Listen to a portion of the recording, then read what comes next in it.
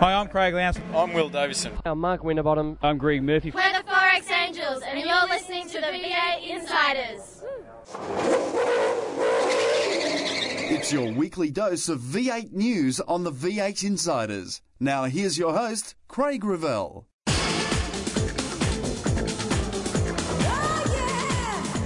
For the first time since the Brock Trophy was established, it sits in the Holden Factory team's cabinet. You know, we've had some changes over the last 2 years with HRT, with me joining last year and then Will joining this year, and I think what we're seeing now is the culmination of a lot of hard work behind the scenes to get HRT back to where it deservedly needs to be. We look back on the 4 days that are Bathurst 2009. As soon as I say it, I'll read it in print and then I'll get the shits. As the lights go out on another edition of the V8 Insiders. You've taken the V8 to the races. You watch the action on TV. Now read about them in V8X Magazine. V8X Magazine, dedicated to just one thing, V8 supercars. Showcasing some of today's best writers and award-winning photographers, V8X brings you all the news and in-depth interviews demanded by today's V8 supercar fans in one action-packed magazine. V8X, the #1 magazine in V8 supercar coverage. Out now. Garth Tander and Will Davison have won the great race in what was a dominant weekend where it seems the Holden Factory team could do nothing wrong. I remember when I won the race here in 2000, it was a changeable day like this when weather was coming and going, and it all seemed reasonably easy. The decisions came easy, and the right decisions were made at the right time, and today was one of those days. So Bathurst is certainly one of those races when it's your day, it's your day. It was just win or bust. You know, we just want to win this race so bad this weekend for everyone in the team and at Holden. And you know, when it's your day, like Garth said, I mean, somehow things have just turned out perfectly, you know, but it's certainly a lot of stories to tell after today. Jason Richards and Cameron McConville finished just 0.7 of a second behind HRT. The pair pulled off a determined second place. She was a bit of a do-or-die mentality. I just decided that, you know, if I'm sixth, I'd rather be in the wall than sixth, and I'll have a crack, and that's what we did, and got, you know, did some cheeky moves on some guys and got past, and just those, you know, Bathurst desperates you got to pull out, and it just unfolded. So it was I was surprised, to be fair, that, you know, I was pumped I made the podium, and then I was surprised I managed to get to second, and then I thought, I'll have a crack at Garth, but yeah, I got within 0.7. While Lee Holsworth and Michael Caruso came back from an early race spin to stand on the podium. For Holsworth, it was his first finish on the mountain, and perhaps it was his pre-race ritual that changed his racing luck. I went up the top of the mountain and I thought this mountain might need a bit of beer, you know, might need a bit of a 4X down its throat, so I dug a little hole and poured a 4X into the mountain, and it seems to have worked. I think it appreciated it. Greg Murphy was possibly the fastest car at the end of 161 laps, but it was only enough for fourth place. To be honest, it's a better result than I thought we were going to get after the second to last safety car. Or whenever it was, can't even remember which one it was, but you know, we got dudded big time. I was about probably 20 or 30 metres too far down the track to get into pit lane, and with a car that didn't need to have much fuel put in it, and bang, it was all over. So, you know, we know we could have won it. There's no doubt. I think I'd like to argue with anyone that thinks we couldn't have, but we had the car speed. Obviously, the last of the car was fast enough. For Triple Eight, the dream of a fourth consecutive victory was the bridge too far. They finished a creditable fifth position. Lowndes saying that the team had their opportunities throughout the day. Look, them's the breaks. The race wasn't obviously ours this year, but yeah, you're right. 3 in a row was unbelievable. You know, we were hoping for destiny, but unfortunately couldn't create it. Rick and Todd Kelly finished in 8th position.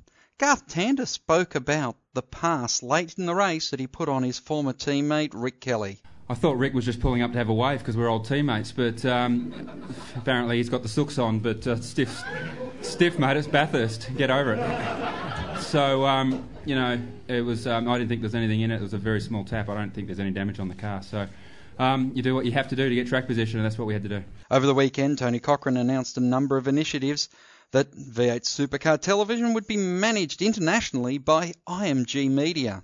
Not to say the people that haven't done the job for the last 10 years haven't done a good job, but I think they'd be the first to recognise we've probably outgrown them and it's time for us to move on and step up to the plate with a bigger and a better and a more representative worldwide organisation, and IMG with their offices throughout the world and their huge presence in marketing sports media rights is obviously a great connection for us and for our sport. V8 Supercars also announced the completion of the restructure to its operational and technical departments. This has seen the creation of a new position titled the Technical Director, which former Larkham Motorsport man Adam Perry will jump into the job next week. Cochrane explained the new role. The Racing Director will sit over the operations department and also the technical departments of our organisation, and it is a new role. And he will, at the end of this year, we will rewrite the rule book, and he will take on most of the responsibilities that were formerly known as the Category Technical Director. And with a new CEO on the way and the Car of the Future plans solidifying, Tony didn't want to make any outlandish claims, but he still did. As soon as I say this, it'll go into print somewhere, and I don't really want that either. But I can even see maybe there's a chance it could be introduced in 2011. It's going along much quicker than I anticipated. Once again, as soon as I say it, I'll read it in print and then I'll get the shits. But the bottom line is I really do believe that by 2012 there'll be at least 3 manufacturers and the possibility of 4. Mark Winterbottom had a weekend that he would probably rather forget. Incidents with Rick Kelly and Sam Walter before the race even started. Then the FPR Falcon turning into the lunchtime barbecue. Yeah, one that got away again, and we'll go back to our homework, and 2010 we'll come and try and do it all again, but definitely one that slipped through the hands of FPR. Today, Rundle Maude took on a V8 supercar feel as the launch of the 2010 V8 supercar extravaganza called the Clipsal 500 was launched. With the Bathurst winners, Will Davison, and the supercar champion, Jamie Whincup, all on hand to hear the launch announcement by the Deputy Premier, Kevin Foley. It is certainly going to be a huge kick-off to the Australian leg of the Australian V8 Supercar Championship. And that's the news on the V8 Insiders. After the break, Mark Fogarty will be along with Gordon Lomas. And then on the White Flag Lap, we go inside FPR with Orcon Steele's weekend. Controversy Corner is next when we return with more on the V8 Insiders. Hi, I'm Rick Kelly from Jack Daniels Racing, and you're listening to the V8 Insiders.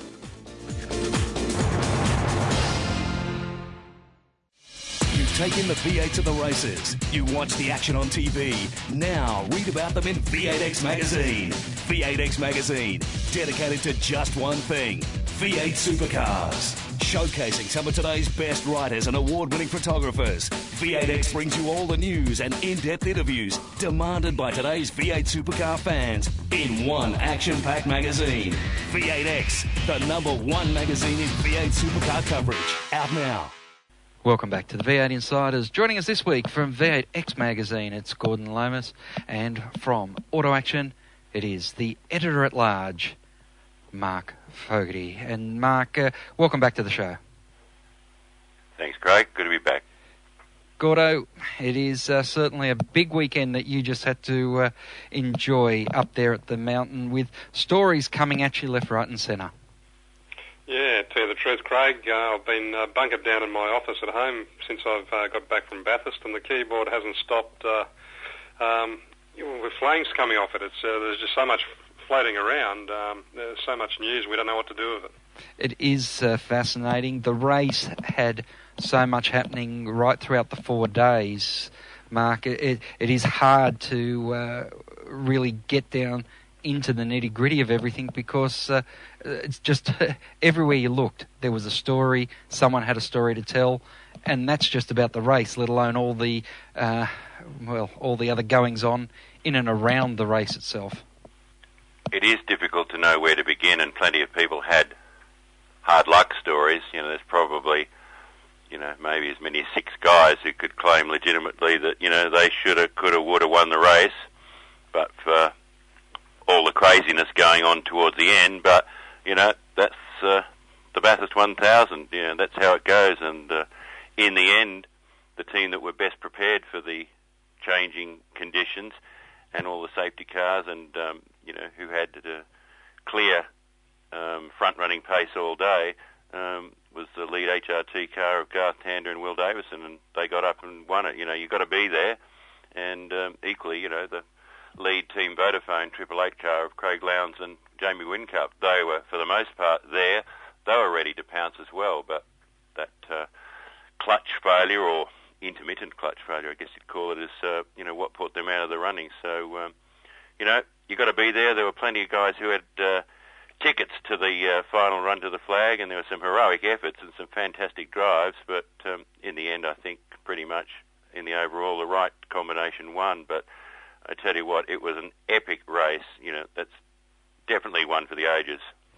Gordon, I think I was a little bit afar this weekend with this event, and it seemed from my position, where I was getting all the information in at the end of the day, listening to the press conferences at the end of the day, and not really being able to talk to people as it was happening, it did seem to me that the Toll Holden Racing team on, almost on Thursday morning was the team to beat, and they just never let anything get in their way.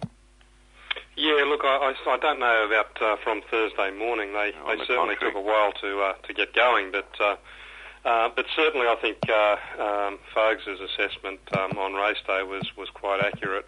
They definitely were the team during the race. They were there pretty much all race, and yes, they did get a lucky safety car, which gave them track position, but they had the pace, and more importantly, they had the pace in both conditions, when it was wet and when it was dry.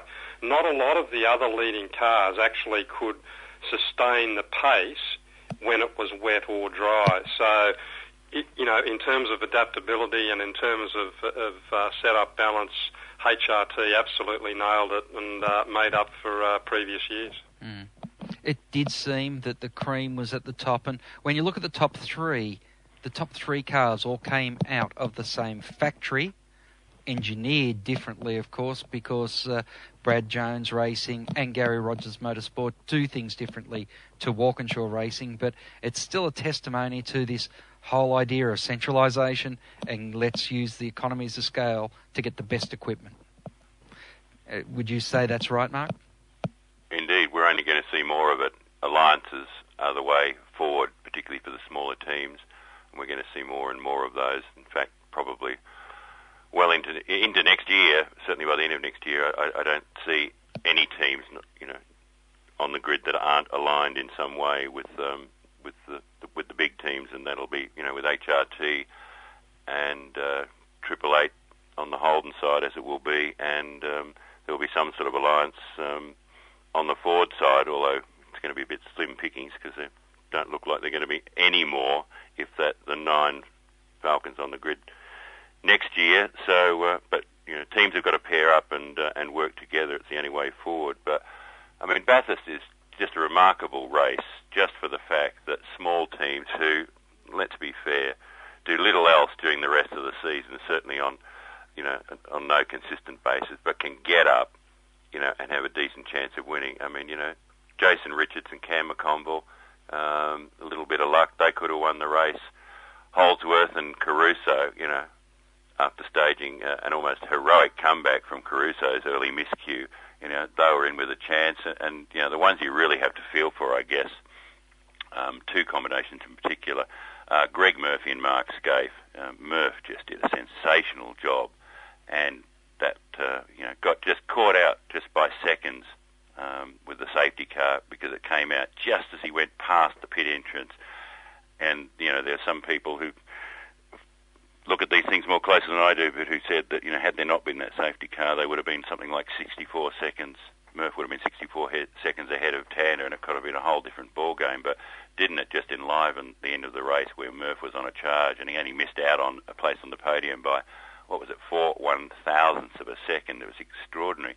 And the other combination I feel for are Greg Ritter and David Bernard. I mean, that was a stunning effort. I mean, circumstances played into their hands, and it was always going to be tough, but they were in with a chance. But what strikes me is that this sort of Bathurst is still the place where the little guys can get up, and I think that's fantastic, even though the big guys won.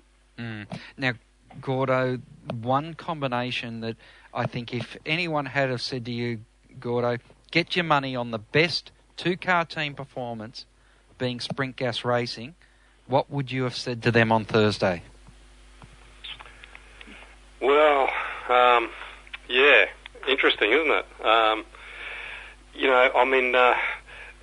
Murph put in an absolute blinding effort on Sunday. I honestly think that was one of the teams who were absolutely robbed of a podium place, as many were. Mark mentioned before David Bernard and Greg Ritter. They for a while there, they looked like they were going to cause the boil over of the century and get up. They certainly had the pace, and Bezzy was right on it during his stints, and Ritter did a splendid job too. Interestingly enough, I ran into Gary Rogers at Sydney Airport on Monday morning, and I stuck my hand out and I said, "Congratulations, Gary, great result, getting on the podium." And he said, "Well, no, not really." And when you think about it, Holsworth and Caruso, Caruso had the little slip up on the mountain.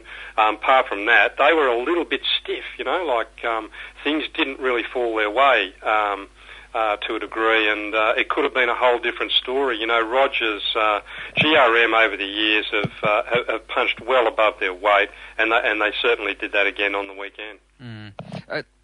It is interesting, and I know the listeners already heard what Lee Holsworth... It was almost a pagan ritual Lee Holsworth went through just to try and get some luck on the mountain, and it paid off. I reckon he'll be doing that every year, but there was just so many other stories. Paul Morris and Tim Slade, at one stage, up on the podium, albeit with about 60 laps to go, and you just knew it wasn't going to stay there, but they come out of it with a top 10 finish. Then, in 10th place, Tony D'Alberto and Andrew Thompson. They're two guys we haven't spoken about yet, but just did another fantastic job, all four of those drivers.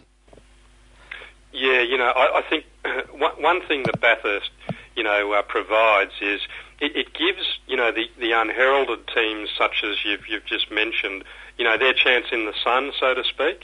They certainly don't get it at the conventional rounds, and but Bathurst, being what it is, and it certainly threw up every condition and every type of scenario on the weekend. It gives those smaller teams, those teams that just haven't got the pace at the sprint rounds, to plough through through everyone's misfortune and come up with and pluck a good result. Now, folks, we had the situation which certainly people my age grew up with, and that is we saw the Ford factory car out of the race by lunchtime. At the end of the day, the first car that had a Ford badge on it was Jason Bright in 11th position.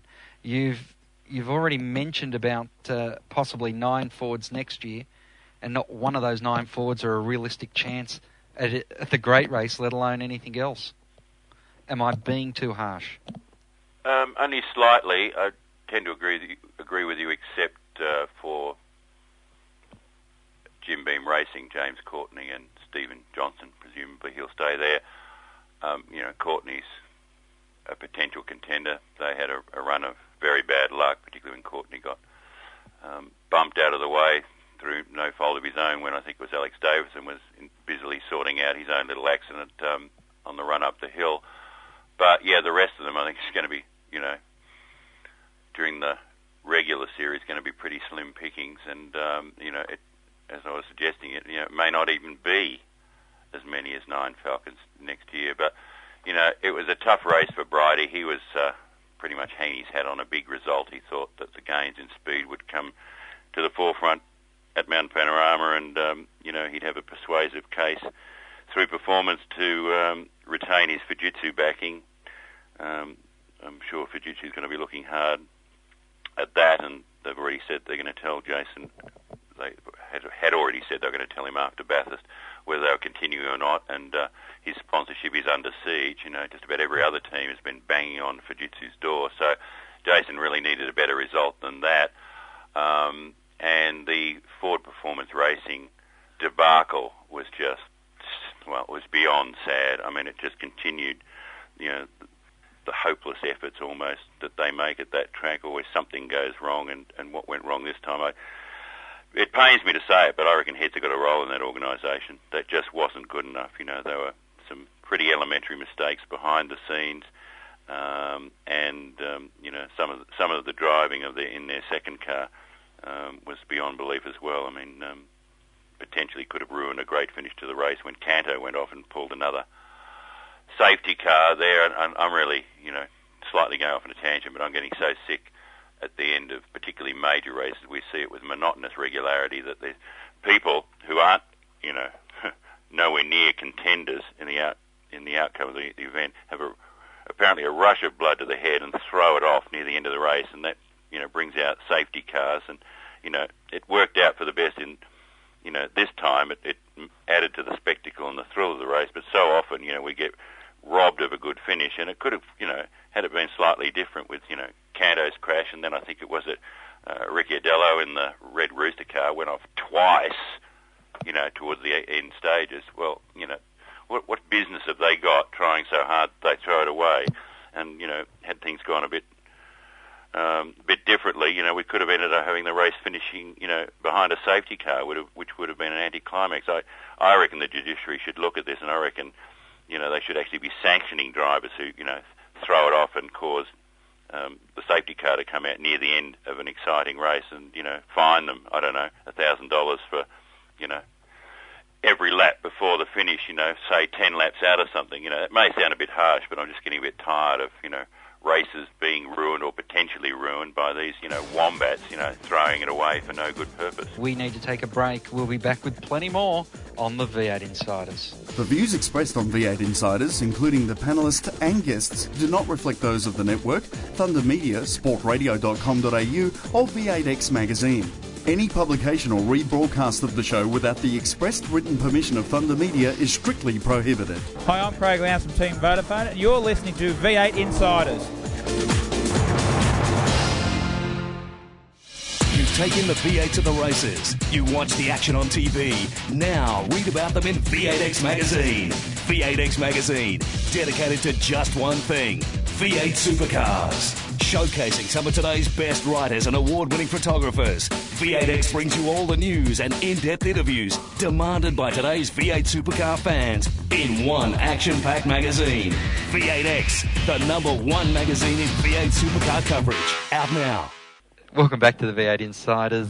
Joining me this week from Auto Action, Mark Fogarty, and from V8X Magazine, it is, of course, Gordon Lomas, where we've talked about just about everything that happened at Bathurst, except for Jack Daniels Racing. Rick and Todd Kelly, I don't know if I deliberately left them out of the last chat, but that was an interesting weekend for them. 4 cars for the first time. That team gets up there. They get all 4 across the line, albeit 1 5 laps down. But I was impressed that they were able to do so well.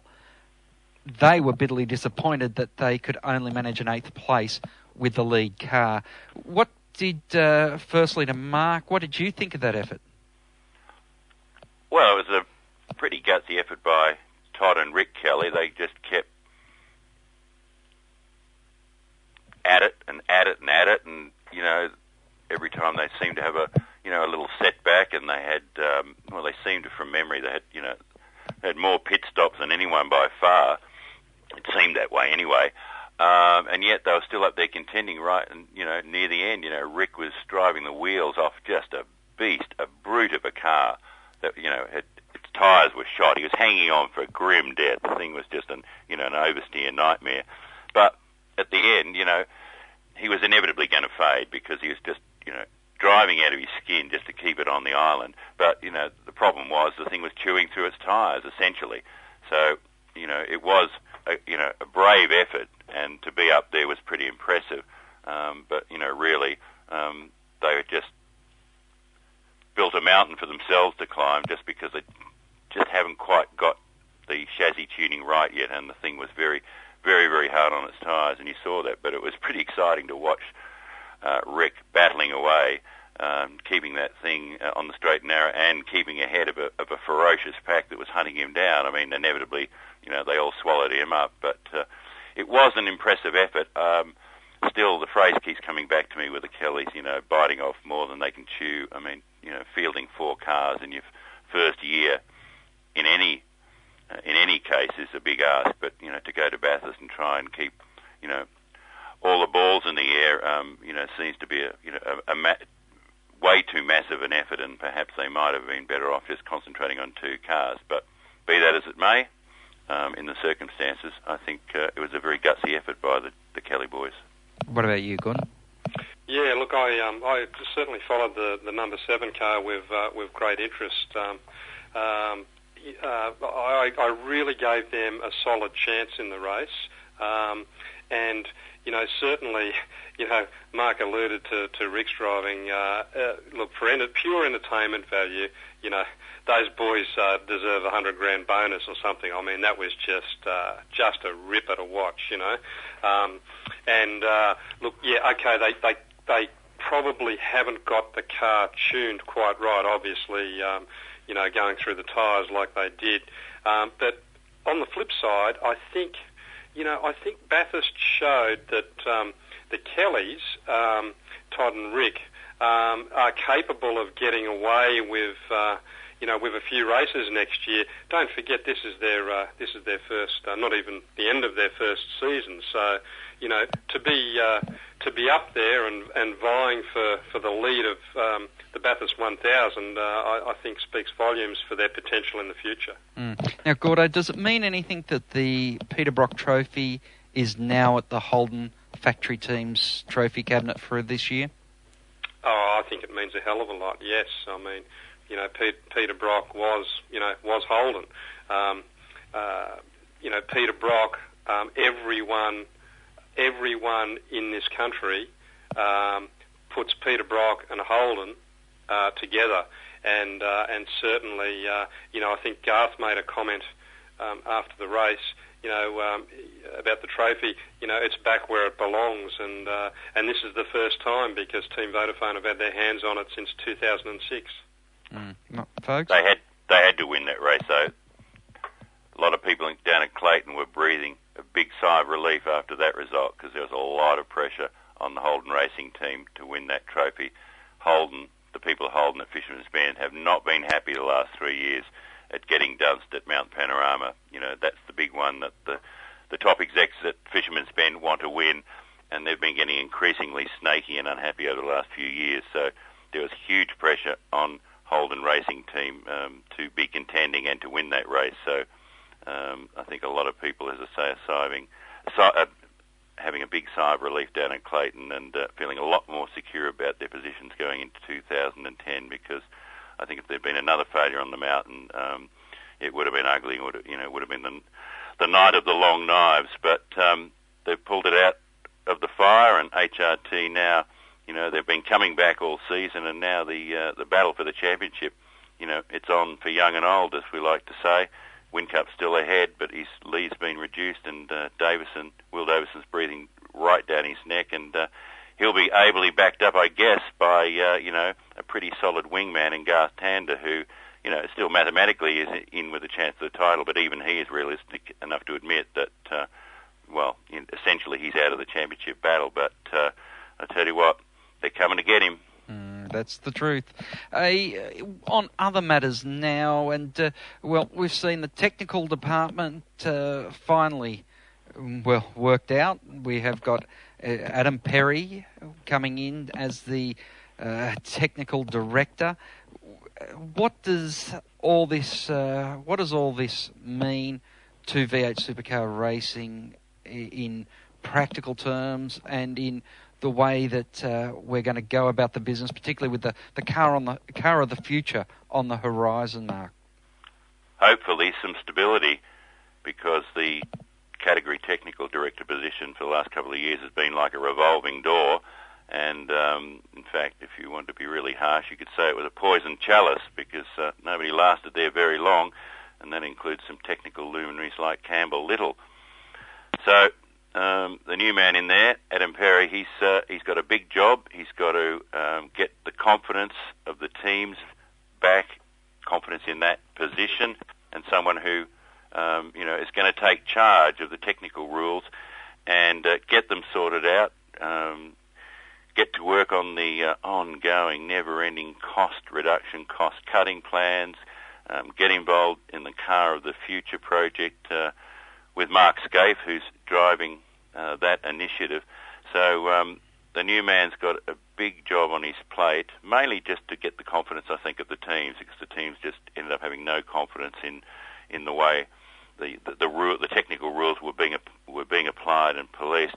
But also, Adam's job is actually a much bigger one. He's actually taken over essentially two jobs, because he's not only stepping in over the top of the technical department and looking after that, but he's actually the new V8 Supercar sporting boss. So that's why his title is Racing Director, because he's overseeing all the sporting and technical elements of V8 Supercars. So he'll essentially, I guess, be the number 3 or number 4 man in the hierarchy, because you've got Tony Cochrane up the top there as executive chairman. You'll have the new chief executive officer, who V8 Supercars are still saying is going to be appointed hopefully by early next month and on board by the 1st of January.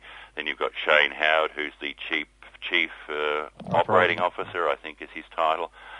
So then you bring in Adam Perry, and I guess he is essentially, if you like, the hands-on day-to-day boss of V8 Supercars. But it's a very important position, and he's going to have his work cut out for him. Gordo, what's your read? Yeah, look, I think it has been a bit of a bad omen for whoever had that job over the last few years. Definitely, there's been a lot of angst and instability with that role. Probably not from the people who were actually there, but just the way the whole thing was all structured, I think, also had a lot to do with it.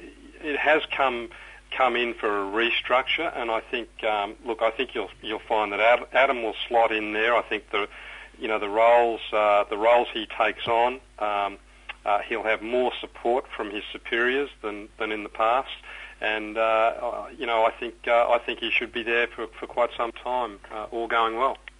Now, this has interested me over the last few years. About 3 years ago, I sat down and was speaking to Larry Perkins about the way everything was going, and as we all know, Larry was a big believer that if you had 5 manufacturers making parts that were deemed to be identical, that was the best way to find competition. That was the best way to bring prices down. Mark Larkham, on the other hand, at that same time, was pushing what Larry called the utopian view of the world, where you just get one and you bring one in and you say everyone runs one. Obviously, the way things turned out in 2009, we see more and more Larkinism than we see Perkinism in the world of V8 supercar racing these days. Is that a fair assessment, Gordo? Look, I don't know whether it's a fair assessment, but certainly we're going down the path of the customer and supplier deals within teams. And as Mark sort of pointed out earlier on in the program, alliances are going to be stronger and bigger and better than ever before, and that's the only way to survive in this sport. Certainly, economies of scale will be a lot stronger the more customers a supplier has, and that's certainly the case as it stands now. Getting toward Car of the Future, there's going to be even more cost-efficient way to go racing, even more reliance on suppliers, if you like, which in turn will drag the cost down. So this is the way we're going. This is the way of the future. Back in that area you were talking about, maybe it wasn't the time then, but it certainly is now. Folks, not happening yet, and I'm not sure it's going to happen, Gordo. I mean, talk about cost reduction, cost cutting, how the car of the future is going to be a lot cheaper. You know, Tony Cochrane's mandated that, and how, you know, more standard components, and but they're just not attacking the right areas. They can't come to any agreement. The much vaunted 14-point cost reduction plan that was unveiled back at Darwin, I think it was, you know, that's just dribbled away to almost nothing. I mean, last I heard it was down to, you know, barely 5 of those initiatives remain, and I think a couple more of them have fallen by the wayside. There's still, you know, this sort of semi-freeze on some technical components and their specifications, but they're not policing them properly. I hear that all the time. You just can't get agreement among the teams on how to approach this. And now Tony Cochrane is apparently saying, or he let slip in a press conference at Mountain Panorama, that the car of the future they're targeting 2011 to introduce it. Give me a break.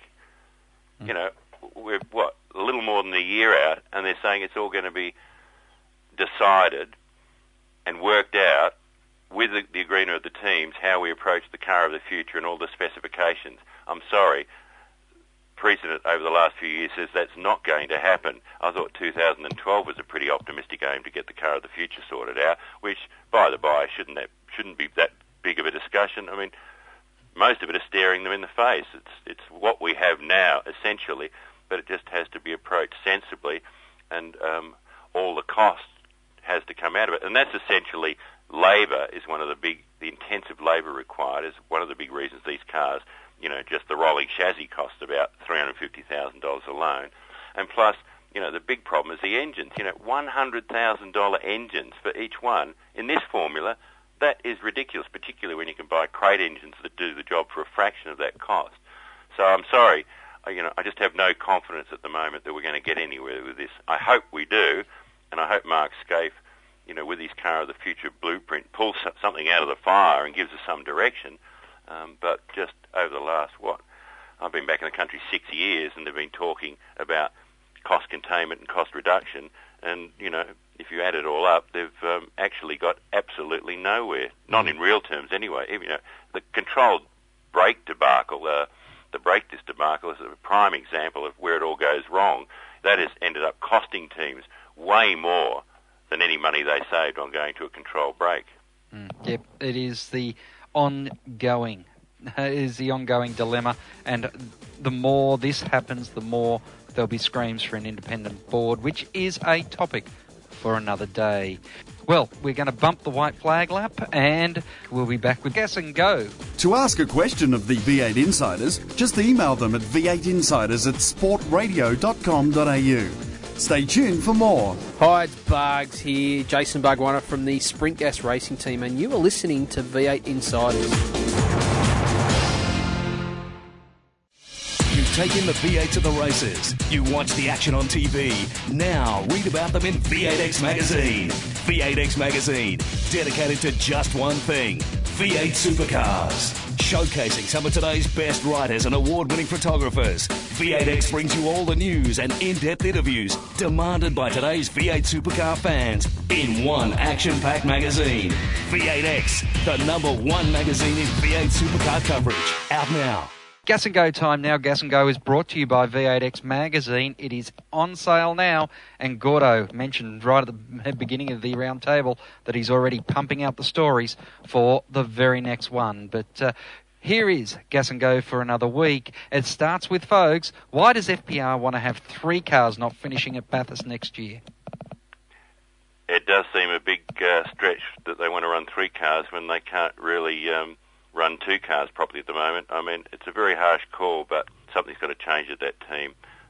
They're not performing as the leading Ford factory team should be, and to run a customer Falcon, which it looks like they're going to do with Rod Nash Racing, seems to be, a big exercise at the moment. I think they should get things all sorted in their own backyard before they start branching out, but, you know, that's what they want to do. They're determined to do it. I'll tell you what, though, the big ProDrive boss, David Richards, was at Bathurst, not for long, though, because he stormed off after the incident with Winterbottom's car bursting into flames. He was just disgusted. You know, he left early and went home. He's over it. So some serious questions being asked there. Gordo? Yeah, I don't know what to make of it. Everyone says that it's going to happen. And if you remember, didn't FPR start with a 3-car operation back, 7 or 8 years ago, when they were running Lowndes, Seaton, and Bezzy, and we all know how that went. Admittedly, it was a little bit different landscape then, and they had different staff, and their engines were hand grenading just about every round. But yeah, look, it doesn't look good at FPR, does it? And you've got to feel sorry for, particularly for Frosty, who, is a championship-winning driver, in the making, but he's just not getting supplied the equipment. Now, what will more international viewers offer the series, Gordo? Well, I don't think more international viewers will offer the series anything, really. It's what the series can offer to international viewers. If we introduce more manufacturers, which they say they're going to do, I think that will have an effect on international viewers. But at the moment, this new IMG deal with London IMG, clearly in the past, V8 Supercars hasn't had the international reach as we're all led to believe it's had. So this is why this deal's come together, I believe. Gordo, Mark, what's your read on it? It will enable more motorsport insomniacs to catch up with the V8 Supercar action. But what are the viewers going to do for us? Because more people will... what I'm alluding to is that, the V8 Supercars... international coverage is often at odd hours when they don't have significant audiences. It's potentially going to expose more motorsport fans around the world to a good product, and they'll enjoy what they see, particularly when it's packaged up. But what it actually does for the series, any more than just a bit of prestige, because look at us, we're getting some international television exposure, aren't we good, doesn't really do anything for the teams back here in realistic terms. Potentially, I guess it makes more money for V8 Supercars, and that ultimately rewards the teams because they get a slice of the pie. So, I don't know.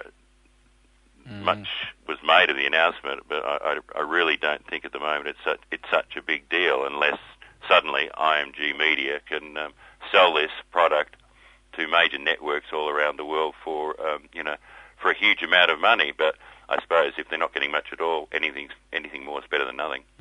Now, today we saw the launch of the Clipsal 500. We know almost exactly what's going to go on at Clipsal in 2010.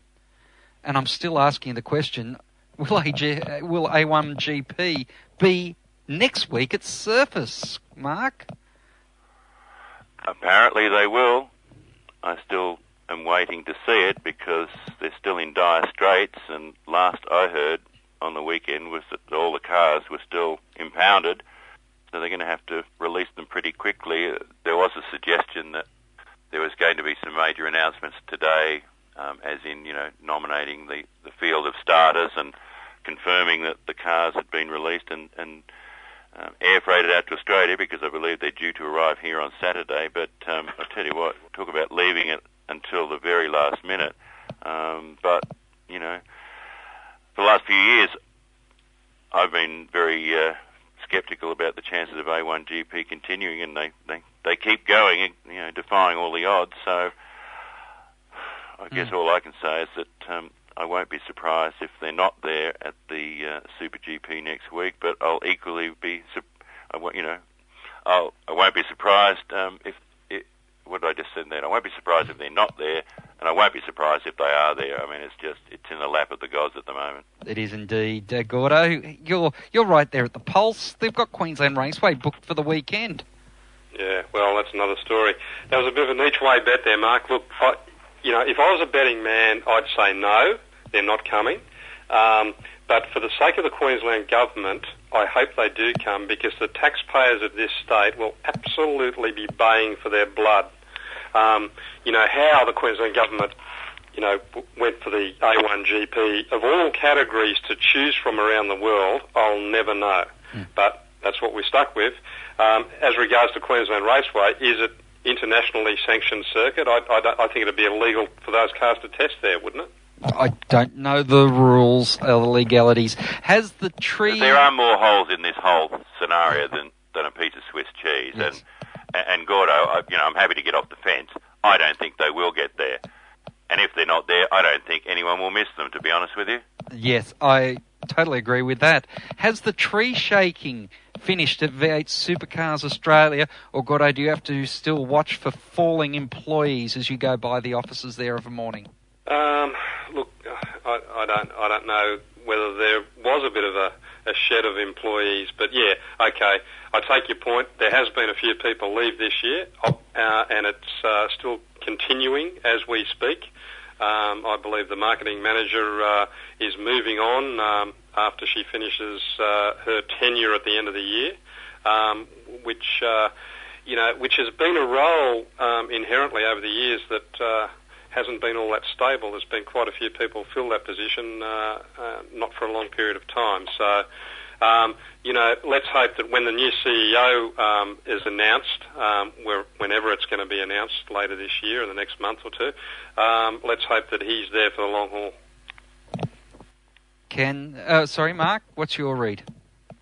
From what I gather, the turnover, not only this year, but going back to last year as well, has been quite disturbing. There's been a lot of churn and a lot of chopping and changing. So I think the time has come for some, again, it's like the race director and, giving some stability to the sporting and technical rules. I think it's time for some solid stability within the upper management and middle management layers of V8 Supercar to really drive this thing forward, because the sport, still hasn't taken that next big step, and it's just not showing any signs of taking that next big leap. It's kept that big leap, that big move forward is something that's talked about all the time, and it's something that, Tony Cochrane likes to talk about in glowing terms, the growth of V8 Supercars, but there are some very glaring areas where the sport is just not making any progress. So we need to get the whole team on board, focused, going in one direction, and drive this sport to the next level where it can go. But we've been saying that now for at least the last 4 or 5 years that I can remember. It seems funny, we had the big launch of the Bathurst movie cinema advertising, and you guys down there in Melbourne and up in Queensland all went to the movies for the big launch to see the ad, and then I can't remember what the film was at the time, but I'm sure it was some sort of blockbuster. And then, of course, this year we get Russell Crowe on, a real, genuine, big-time movie star, and they weren't showing him at the cinemas, were they? Can Triple Eight fight off HRT's thrust? You touched upon it before, Mark. Are they in a position of defence, or are they just going to go full offence to get through the rest of this championship? Are you saying can Whincup hold on? Yep. Well, he's not a quitter. He's at the top of his game, although his stint in the wet at Bathurst was worrying. That was uncharacteristically tame, shall I say. But he's going to feel the heat. He can feel them breathing down the back of his neck, and particularly Will Davison is really on a mission now. I mean, he's got momentum. He's on a roll. His confidence is high.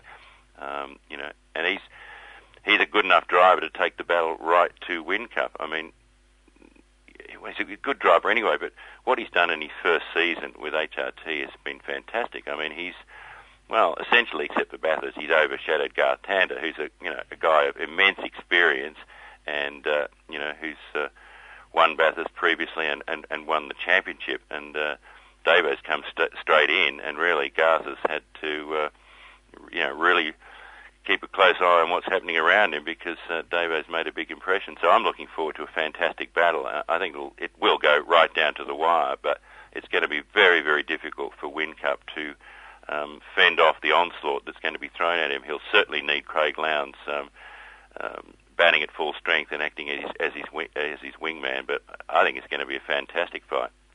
What about you, Gordo? Oh, look, I've got to stick with my tip. We're all asked to produced tips before the season started in February in V8X, and I think I was the only one on the panel to go for Will Davison to win the championship. So I'm certainly sticking to my guns, even though he's still behind. He's closed the gap, we all know. Jamie's certainly got the edge, but gee, aren't HRT coming on strong? And a good point from the first round was that Davo hit the ground running, and that sort of sparked a little bit more work within HRT, if you like, because their reference point was Garth Tander, and it should have still been Garth Tander at Adelaide, but it was the other way around. Davo just he just sort of got he eased into that team like a hand in glove, and has just continued it all the way through the year, and I think he'll win the championship still. Gordo, I'd go so far as to say that, to predict that Will Davison is going to be the next superstar in V8 racing. He has the potential, I think, all round to take over from, well, the only household name we've got in the sport effectively at the moment regularly is Craig Lowndes, and once he retires, there's no obvious successor. Well, there wasn't in my mind until Will Davison came along. Yeah, look, I don't disagree with you there. I think he's he's got the family tradition, he's got all the hallmarks, he's got the ability, he's got the personality. He's a genuinely smart and intelligent guy, and what he does on the track is just absolutely stunning. I mean, he did it with when he was with Dick Johnson the last few years, and I mean he took essentially what was a very old chassis. He transformed it into a race-winning car, even though it wasn't winning all that many races. They certainly came from a long way back, so to speak. So Davo. I totally agree, Mark. I think Davo can be an absolute superstar. He has certainly got most of the attributes. The wins will come, which will complete it, I am sure too. Guys, it has been great catching up with you post-Bathurst, and look forward to the opportunity to chat with you all again in the near future. That's Gas and Go for another week, brought to you by V8X Magazine. And I think, guys, any one thing that we really should take away from Bathurst that this year was highlighted, or the one impression that was left with you as you walked away? Firstly, to Gordon Lomas. Difficult question. Very difficult question. There were so many things happen, Craig. Look, it's hard to go past, the red team who ended up winning the race. Both Davo and Tander, were absolutely on it the whole race. And when they got shuffled back, they managed to get back up there. And in the end, they recorded a great win in what was an absolute ripper race. Mark? What stands out to me is that right throughout the whole weekend, Gordo and I didn't disagree, and even more disturbingly, we haven't disagreed tonight. What's happened, Gordo? We've lost our mojo. I mean, we've got old and soft, haven't we? Where's the combativeness? Yeah, listen, I agree with you with old, but not soft. So there's a disagreement. Yeah. But my observation out of this weekend overall is that it's a simple one. The great race just gets better. It does indeed. And so do you two guys on the V8 Insiders. Thanks for coming on and joining us once again. Thanks, Craig. Catch you next time. My thanks to a lot of people this week, including our roundtable guests, Gordon Lomas and Fogues. Over the course of last week, I was not in the best of health, and without the support of Peter Norton, Chris Underwood, John Keogh, Lee Hanachek and Chris Jordan, I would not have been able to put together the past two programs. I really do appreciate your support, and to the many listeners who sent me their well wishes following last week's show, thanks to you all. We'll preview the Super GP next week, but as the checker flag waves over this edition of the V8 Insiders, keep smiling, and bye for now. Join us next week for more V8 Insiders, only on v8x.com.au.